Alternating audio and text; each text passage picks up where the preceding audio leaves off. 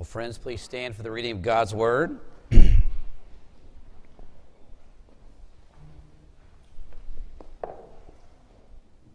been a real delight to spend about 2 months preparing our hearts and minds for the season of Advent that will begin next Sunday as we place special focus on the birth and the events surrounding the birth of the Lord Jesus Christ and what that would mean for the Lord's people then and certainly what it means for us today. This morning our scripture text is Malachi chapter 3, verse 13 through chapter 4, verse 6. This morning we will close out the book of Malachi. Remember, beloved, these are the very written words of God, written for you and written for me. Your words have been hard against me, says the Lord. But you say, how have we spoken against you? You have said, it is vain to serve God. What is the profit of our seeking his charge or of walking as in mourning before the Lord of hosts? And now we call the arrogant blessed. Evildoers not only prosper, but they put God to the test and they escape. Then those who feared the Lord, they spoke to one another. The Lord paid attention and heard them. And a book of remembrance was written before him of those who feared the Lord and esteemed his name. They shall be mine, says the Lord of hosts, in the day when I make up my treasured possession. And I will spare them as a man spares his son who serves him. Then once more you shall see the distinction between the righteous and the wicked, between the one who serves God and the one who does not serve him. For behold, the day is coming, burning like an oven, when all the arrogant and all evildoers will be stubble. The day that is coming shall set them ablaze, says the Lord of hosts, so that it will leave them neither root nor branch. But for you who fear my name, the Son of Righteousness shall rise, with healing in its wings. You shall go out leaping like calves from the stall, and you shall tread down the wicked, for they will be ashes under the soles of your feet on the day when I act, says the Lord of hosts. Remember the law of my servant Moses, the statutes and rules that I commanded him at Horeb for all Israel. And behold, I will send you Elijah the prophet before the great and awesome day of the Lord comes. And he will turn the hearts of fathers to their children and the hearts of children to their fathers, lest I come and strike the land with a decree of utter destruction. Indeed, the grass withers and the flower fades, but the word of our Lord stands forever, and may he add his blessing to it. You may be seated.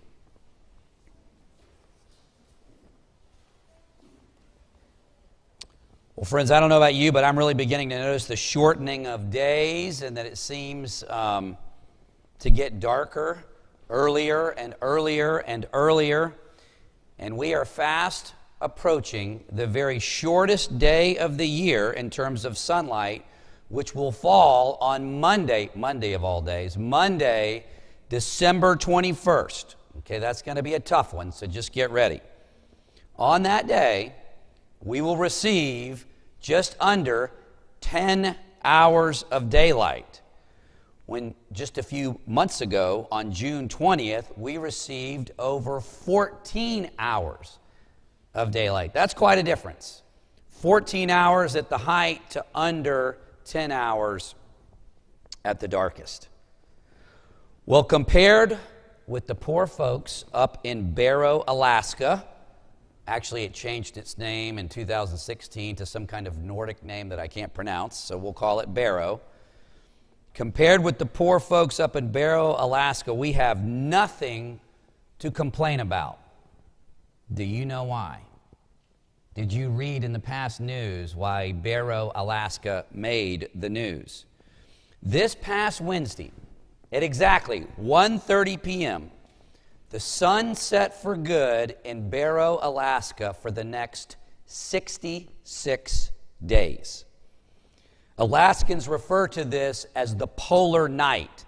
66 days of darkness before the sun will rise again. Can you imagine what that would be like? You know, we talk about Seattle being difficult and being dark and rainy and all those kinds of things. Well, that has nothing.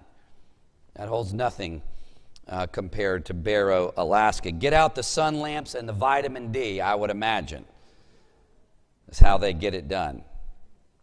Well, friends, little did Israel know that the sun was about to set on them, not for 66 days, but for over 400 years.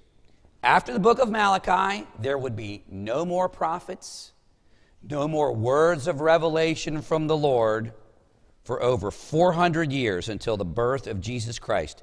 Think about it. Never in the nation's history, since they became a nation, did they go without revelation for that period of time. 400 years of darkness without a word from God were about to descend on Israel until the day that the Son of Righteousness would dawn with the birth of Jesus.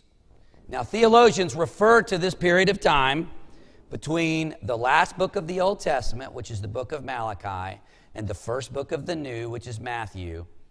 Theologians refer to this 400-year of darkness period, they refer to it as the intertestamental period, the time between the testaments. It's roughly the same amount of time between the founding of Jamestown as the first American colony in 1607 and today.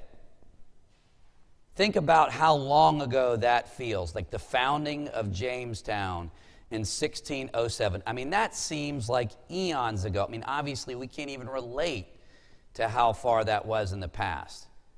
That's the period of darkness that was about to descend on the nation of Israel. And it was going to be incredibly difficult for them for a variety of reasons. So that's the context today as we prepare our hearts and our minds for Advent. The sun is setting on Israel, and they are about to enter into a time of almost unprecedented darkness. And the book of Malachi ends with a rather ominous prophecy. You know, there's something powerful about last words and final words. And there's power to this. I want us to feel it. I want us to sense it. Because Advent means all the more because of the darkness that precedes it. Okay, you can't appreciate the light, okay, until you've experienced the darkness. I want us to try to experience that just a bit this morning and explain why it would be so dark. Look at chapter 3, verse 13 in your insert. This is how the book closes. These are the last words, as it were, of the Old Testament. Before I say this again, remember, you should know by now, you should be experts in the literary genre of the book of Malachi, right? It's laid out according to what? What's the method? Someone call it out. Technically speaking, what's the method that God uses to communicate these prophecies? Come on, someone. The disputation method. Okay? I hope that was right. I didn't hear it. My hearing's not good these days. Why is it called the disputation method? Because it revolves around a series of disputes that the Lord brings to the people. He communicates a dispute. He makes an assertion. The people respond with a question, like, how did we do that? And then the Lord answers and explains what it is or what it was that they did wrong. So we have our final disputation here, our final dispute, our final complaint the Lord raises with the people. Chapter 3, verse 13. Here's the dispute. Your words have been hard against me, says the Lord. In other words, you have sinned in your speech and in your heart against me. But you say, again, the people are shocked at this accusation, but you say, how have we spoken against you? Verse 14. You have said, it is vain to serve God. What is the profit of keeping his charge or of walking as in mourning before the Lord of hosts? In other words, the people were saying in their hearts and minds, what benefit is it to serve the Lord? What am I getting out of this? How is this helpful or beneficial to me to serve the Lord or walk in a state of repentance. How is that helpful to me? Verse 15.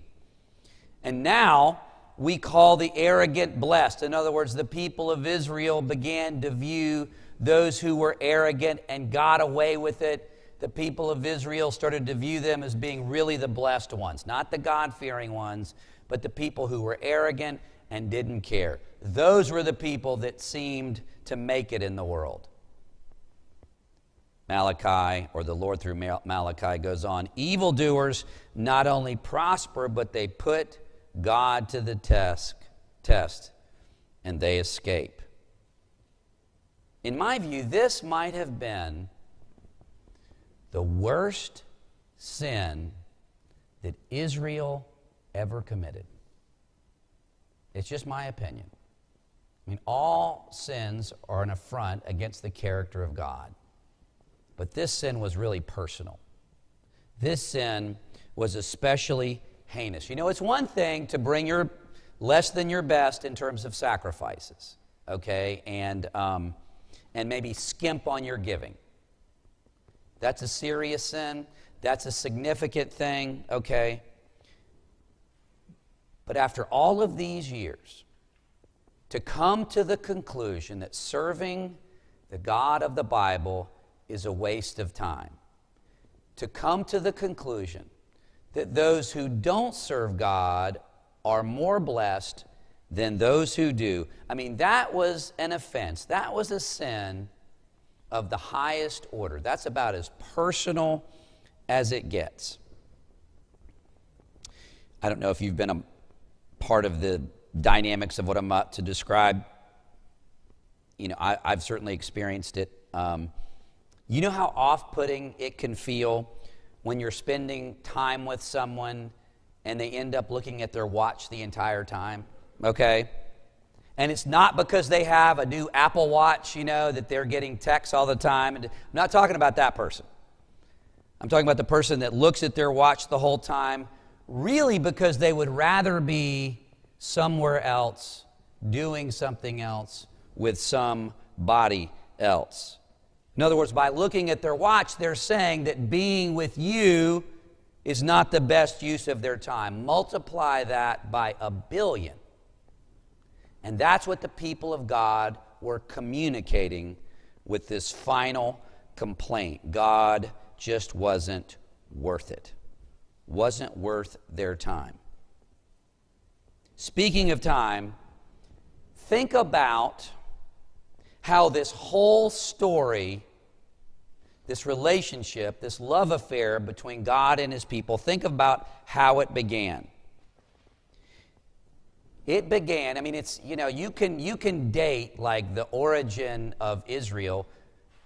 I mean, theologians, pastors, whatever, you can date it at various points. You can date it to like creation. You can date it to Adam walking with God in the cool of the day. You can date it like with God's call of Abraham. But for this morning, I want to pick up our story 1,000 years before this final prophecy. What was going on 1,000 years before this prophecy? 1,000 years before this prophecy, the people of God were suffering after many years of silence and slavery before the Lord finally heard the cries of his people. Okay, 1,000 years before God's final word in Malachi, Exodus 2 describes the situation. The Israelites groaned in their slavery under Pharaoh, and they cried out, and God heard their groaning and remembered his covenant with Abraham, with Isaac, and with Jacob. Do you remember how long the people had suffered in darkness and difficulty, in bondage to the Egyptians? Do you remember how long that was, that period of darkness before God heard their prayer? How long was that? 400 years. 400 years of silence and darkness and bondage until the Lord spoke to Moses from the burning bush and delivered them and made them into a nation. And from that day, 1,000 years before until this one, God had loved and redeemed and trained and encouraged and disciplined his people. And after all these years of faithfulness and care and love and devotion and redemption, after 400 years, Malachi 3, verses 13 through 15, is a summary of the people's conclusion. That was the state of their heart after all that time. Their conclusion, it wasn't worth it. It's a vain thing to serve the God of the Hebrews. It's just not worth my time. Isn't that amazing? After all these years, you back it up further, 800 years before that, before the, 400 years before that, before God heard their prayer when he called Abram. After all those years, it's come to this.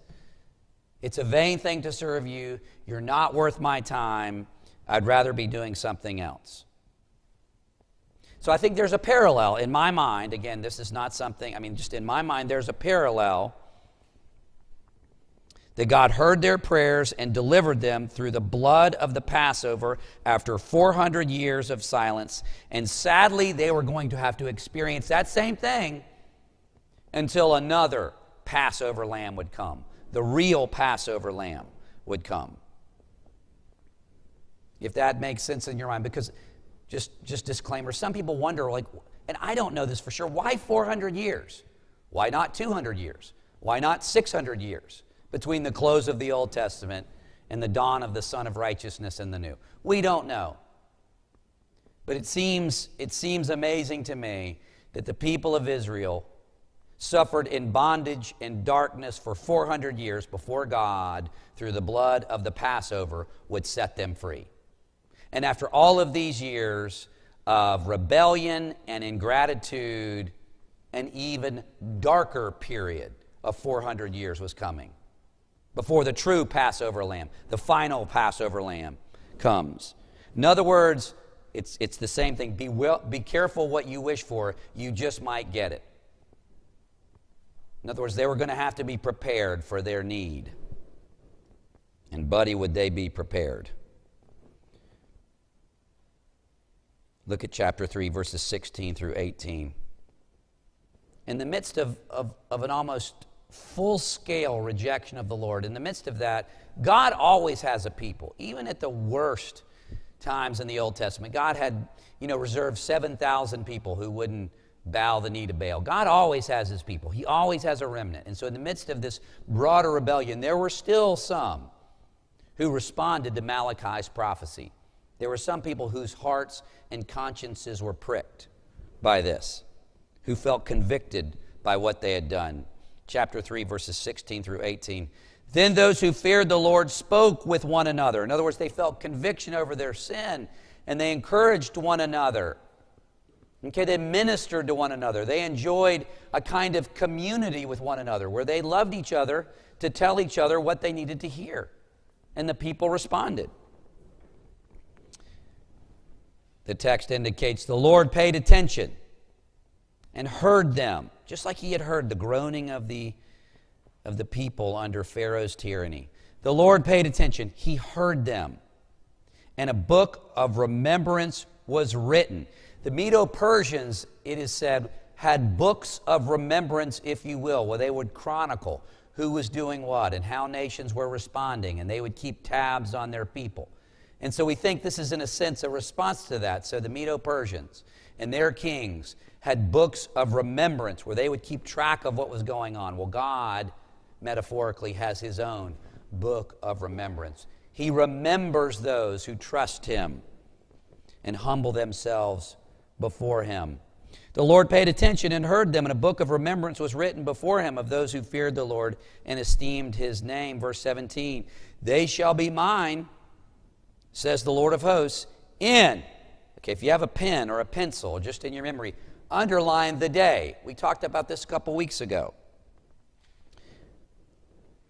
one confusing thing. I'll just say this. It's very hard as the preacher or the teacher to communicate this outside of Sunday school, because these prophecies, they are complicated, they are complex, and they're intricate, and Sunday school format allows a back and forth, a Q&A. Do you understand what I'm saying, or do you not understand what I'm saying, and things like that. See, it's especially complex at the end of Malachi. Do you remember why from a couple weeks ago? One of the hard parts about these Old Testament prophecies, do you remember what I talked about, like in terms of prophetic perspective? Okay, that's a concept we need to be familiar with. Like if you go to an overlook, and when I used to live in North Carolina, you could go to the Blue Ridge Parkway and you go to an overlook and you see these beautiful mountains in the distance, you know, and it seemed like you would have like one range stacked on top of another, and they seemed to be like right beside each other. But if you were actually on the top of one mountain range, you would see there's a vast distance before the next one comes. Like, one of the reasons that the birth of Jesus Christ and his initial ministry came as such a shock is because the Old Testament prophets, when they spoke about the day of the Lord, if you remember, they spoke about the day of the Lord as if it was coming all at once. Okay? I can see Nick Gillum. He didn't, I don't know if he heard me. He was furrowing his brow.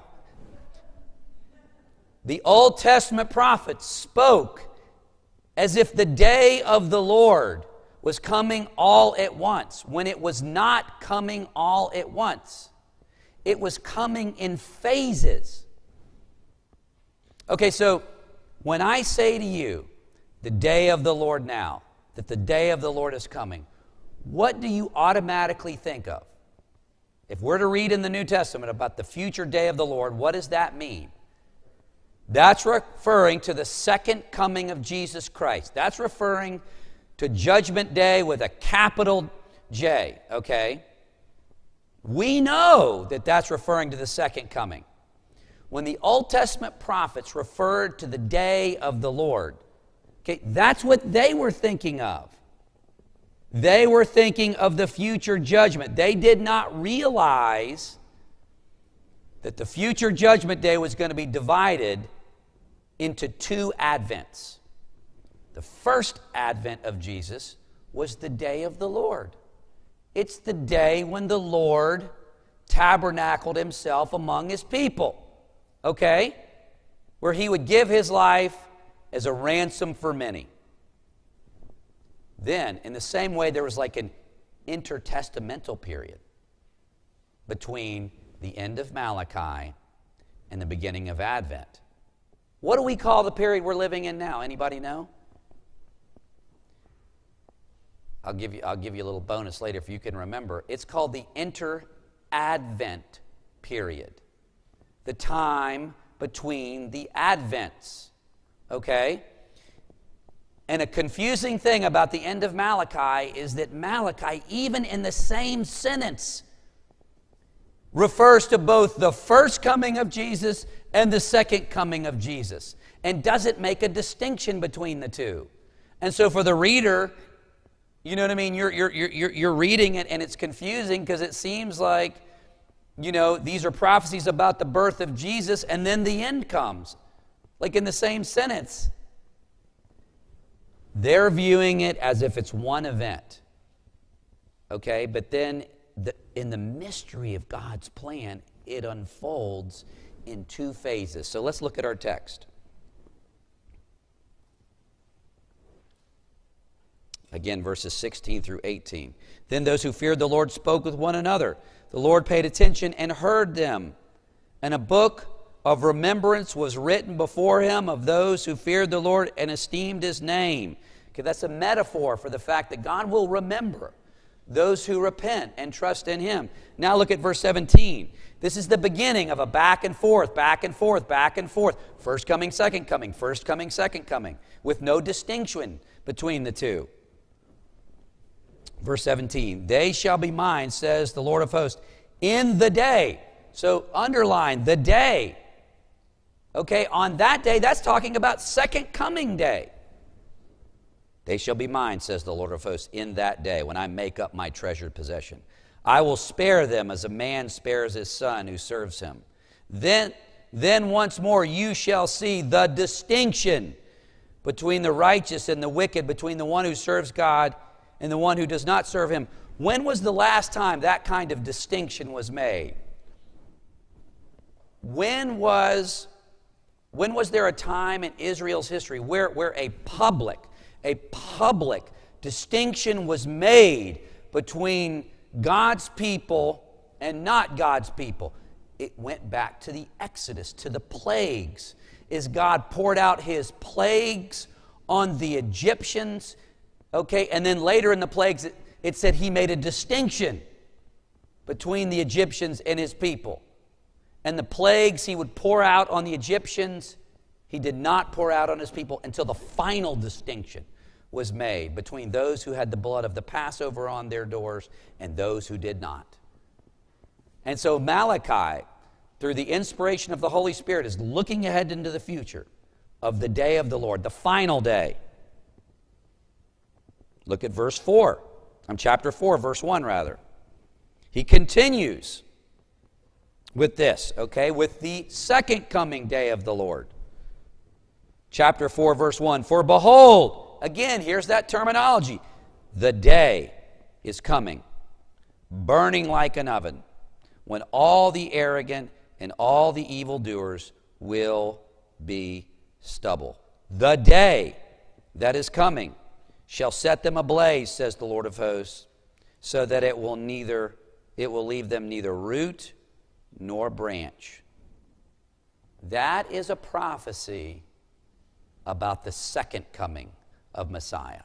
That's a prophecy about Judgment Day. Then in verses 2 and 3 of chapter 4, you get a mix of both. First coming and second coming. You ought to label them because it can be confusing. Chapter 4, verse 2, we're going to go to first coming. But for you who fear my name, the Son of Righteousness shall rise with healing in its wings. Okay? That's first coming. Who's the Son of Righteousness that's going to rise with healing in his wings? Now, that Hebrew term for wing could also be a reference to like the rays of a sun. Okay?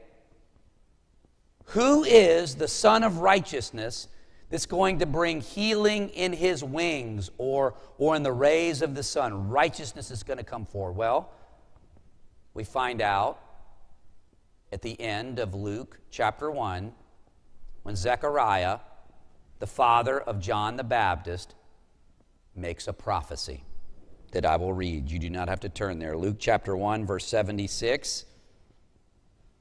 He's speaking about his son, in the ministry John the Baptist would have, and he speaks about Messiah as well. And you, my child, will be called prophet of the Most High, for you will go before the Lord to prepare the way for him. We heard about that in Malachi 3, 1 through 5. John the Baptist was going to prepare the way for Christ, the Son, the Lord Jesus. And you, my child, will be called prophet of the Most High, for you will go on before the Lord to prepare the way for him, to give his people the knowledge of salvation through the forgiveness of their sins. Now listen to this, Luke 1, chapter 78. Because of the tender mercy of our God, by which the rising sun will come to us from heaven. That is a clear allusion back to Malachi 4:2. In Malachi 4:2, what does it say? Read the text. The Son of Righteousness is coming with healing in its wings. Okay, like just another little lesson here. When Old Testament writers, they can do one of two things when they are referencing the Old Testament. They can either quote it directly or they allude back to it, okay? And just because something's not quoted directly with every single word being the same, that doesn't mean it's not a clear allusion back. Zechariah is making a clear allusion back to Malachi 4:2. Instead of calling it the sun of righteousness, he calls it the rising sun coming to us from heaven. In other words, Jesus, the birth of Jesus, the first advent of Jesus, is what Malachi 4:2 is talking about. You think about how amazing that is. Over 400 years before the birth of Jesus Christ, Malachi tells you the Son of Righteousness is coming. Zechariah calls him the rising sun. That's the first day of the Lord. Go to verse 2. Go to verse 4. So I just want you to see that. Well, before we go to verse 4, go back to verse 3. This is just in terms of helping us with understanding Old Testament prophecies. Chapter 4, verse 2 is a clear reference to the first advent of Jesus, the first coming. Now look at verse 3. And you shall tread down the wicked, for they will be under the ashes of the soles of your feet on, there that word again is again, the day when I act, says the Lord of hosts. That's second coming. So we should cut, the people that seem so shocked, at why Jesus did not just come in and lay waste to Rome. Can you understand why they didn't, when they saw the Son of Man publicly executed by the Romans? Can you see why they were shocked by that? They didn't think that this is consistent with prophecies like Malachi 3 and 4, because they thought the day of the Lord when Messiah comes, it's over for the enemies of God's people. They had no idea that when the Son of Righteousness dawned, that it would leave him hanging on a cross in total darkness. They didn't understand that because they thought the day of the Lord was one event. See, we have the blessing of hindsight, of understanding the difference and the distinction and the importance of that distinction. Okay, now to go to verse 4. Chapter 4, verse 4. God, through Malachi, says this: remember the law of my servant Moses, the statutes and the rules that I commanded him at Horeb. Horeb's the same thing as Mount Sinai. Remember the law of my servant Moses, the statutes and rules that I commanded him at Horeb for all of Israel. Now, friends, if that's not an ominous warning in light of all that we've seen in the history of God's people, I don't know what is. Because that's exactly the thing they have not been able to do for the past 1,000 years. How long? We went through the book of Exodus. How long did it take for the people of Israel to violate the laws of God they were given on Mount Horeb? How long did it take? About 5 minutes. Before they sinned against the Lord, before they desired to go back to Egypt, they conveniently forgot how much they were suffering there and how difficult it was. And they longed to be back eating the leeks and eating the meats that they enjoyed in Egypt. It didn't take them 5 minutes before they violated the heart of the Mosaic covenant. They had never been able to obey God's law from the heart. Never. That's what the whole book of Judges is about. The entire book of Judges, there are the cycle of the judges where the people would rebel, they would disobey, they would be defeated and taken into bondage. And then what would God provide? He would provide a judge or a deliverer. And this happens 7 times.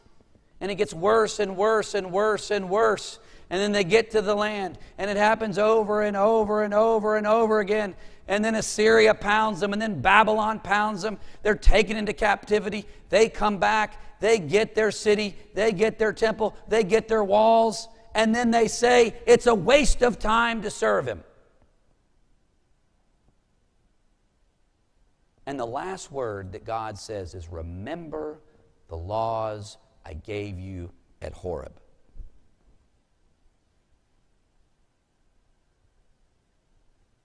Do you remember what Peter said to some of the Jews in the days of the early church?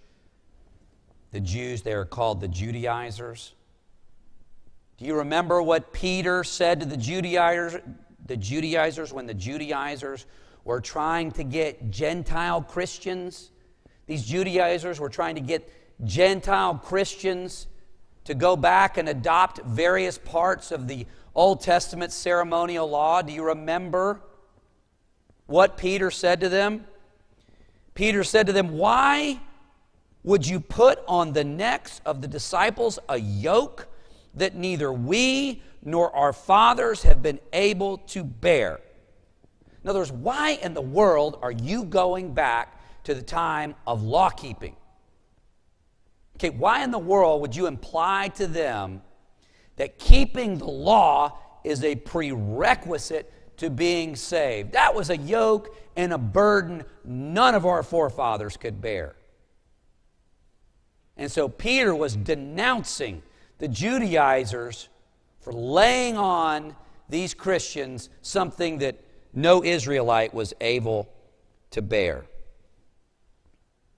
So why would God, through Malachi, tell them at the end, "Remember the law of my servant Moses"? Want to clarify.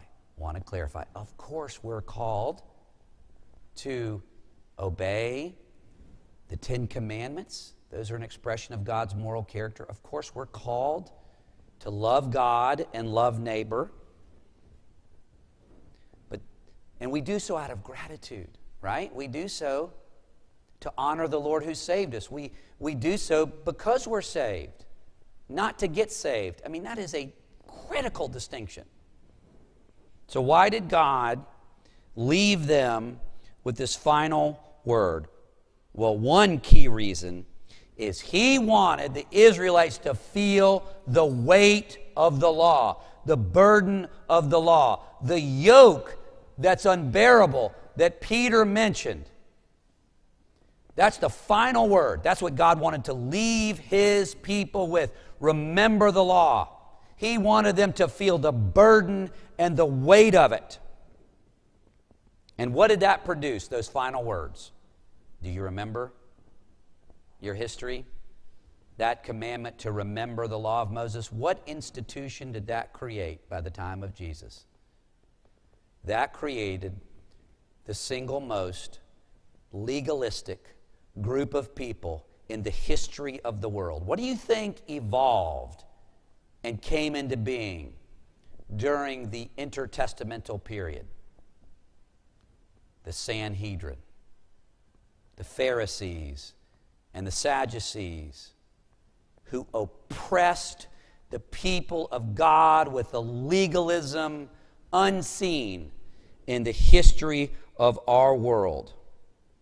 The Lord wanted His people to feel the weight of the law. He wanted them to know it as an unbearable burden, and He wanted them to live in that darkness and difficulty for 400 years. You cannot appreciate the light if you don't experience the darkness.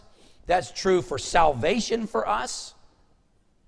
And that was true in their situation. I'll end with verses 5 and 6. I want us this morning to feel the darkness and to feel the weight. These people thought, or were trying, or thinking that if they just obeyed enough of the Old Testament law, that they would be saved. And they were reminded that's an impossible reality. This is it. This is how the Old Testament ends. The light is fading, the sun is setting. Behold, I will send you Elijah the prophet, that's John the Baptist, before the great and awesome day of the Lord comes. And he, John the Baptist, will turn the hearts of fathers to their children and the hearts of children to their fathers. That's a Hebrew idiom for heart softening and heart preparation. That's what John's ministry would be, to prepare the way, prepare the hearts of the people for the coming of Christ. And he will turn the hearts of fathers to their children and the hearts of children to their fathers, lest I come and strike the land with a decree of utter destruction. The final word for 400 years. He was leaving them with the yoke and the burden of the law to say it would be a dark time. would be an understatement. Here's how Isaiah 8:2 puts it, and we will close with this as we prepare for Advent ourselves. Here's how Isaiah 8 describes the immediate context before the birth of Christ. The people walking in darkness have seen a great light. On those living in the land of deep darkness, a light has dawned. And that light would come when the Son of Righteousness rose through the birth of Jesus Christ. Beloved, that's the context of Advent. Pray with me. Our gracious God and Father, we thank you and praise you that light, that sun has risen in the person of Jesus Christ. Father in heaven, we thank you and praise you that you have not left us in that kind of spiritual bondage and darkness. We thank you, Lord, for sending us the Lord Jesus Christ, born of a woman, born under the righteous requirements of the law to redeem us who were born under the law. Father, we thank you that in the fullness of time you sent your Son, born of a woman, born under the law, to redeem a people born under the righteous requirements and burden of the law. Father in heaven, we thank you for the Son of Righteousness who rose with healing in his wings. We thank you for the Lord Jesus. In his matchless name we pray. Amen.